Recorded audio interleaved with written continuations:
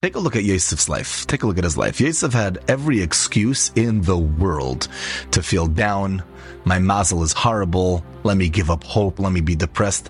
I'm not going to be a good person. I'm not going to be successful in any. Look at my life. It's just one bitter life. Could Hashem really change my predicament? Could Hashem really help me? I mean, look at where I am. Sometimes in life, we think that our story is the worst story in the world. There's no way Hashem can change my situation. Look at me. Yeshua's Hashem keherafayin. That's what we say. But that's not for me. That's for everybody else. Look at my family. Look at my bills. Look at my parnasa. Look at my shalom bayis. Look at my parents. Look at my shidduchim. This way of thinking is a big mistake. Hashem can do anything, and Hashem loves us. Hashem is our Father who loves us. We need to be strong in our amunah and never give up hope. Rabbis say, in 1 second, HaKadosh Baruch Hu changed the entire life of Yosef. He was in jail.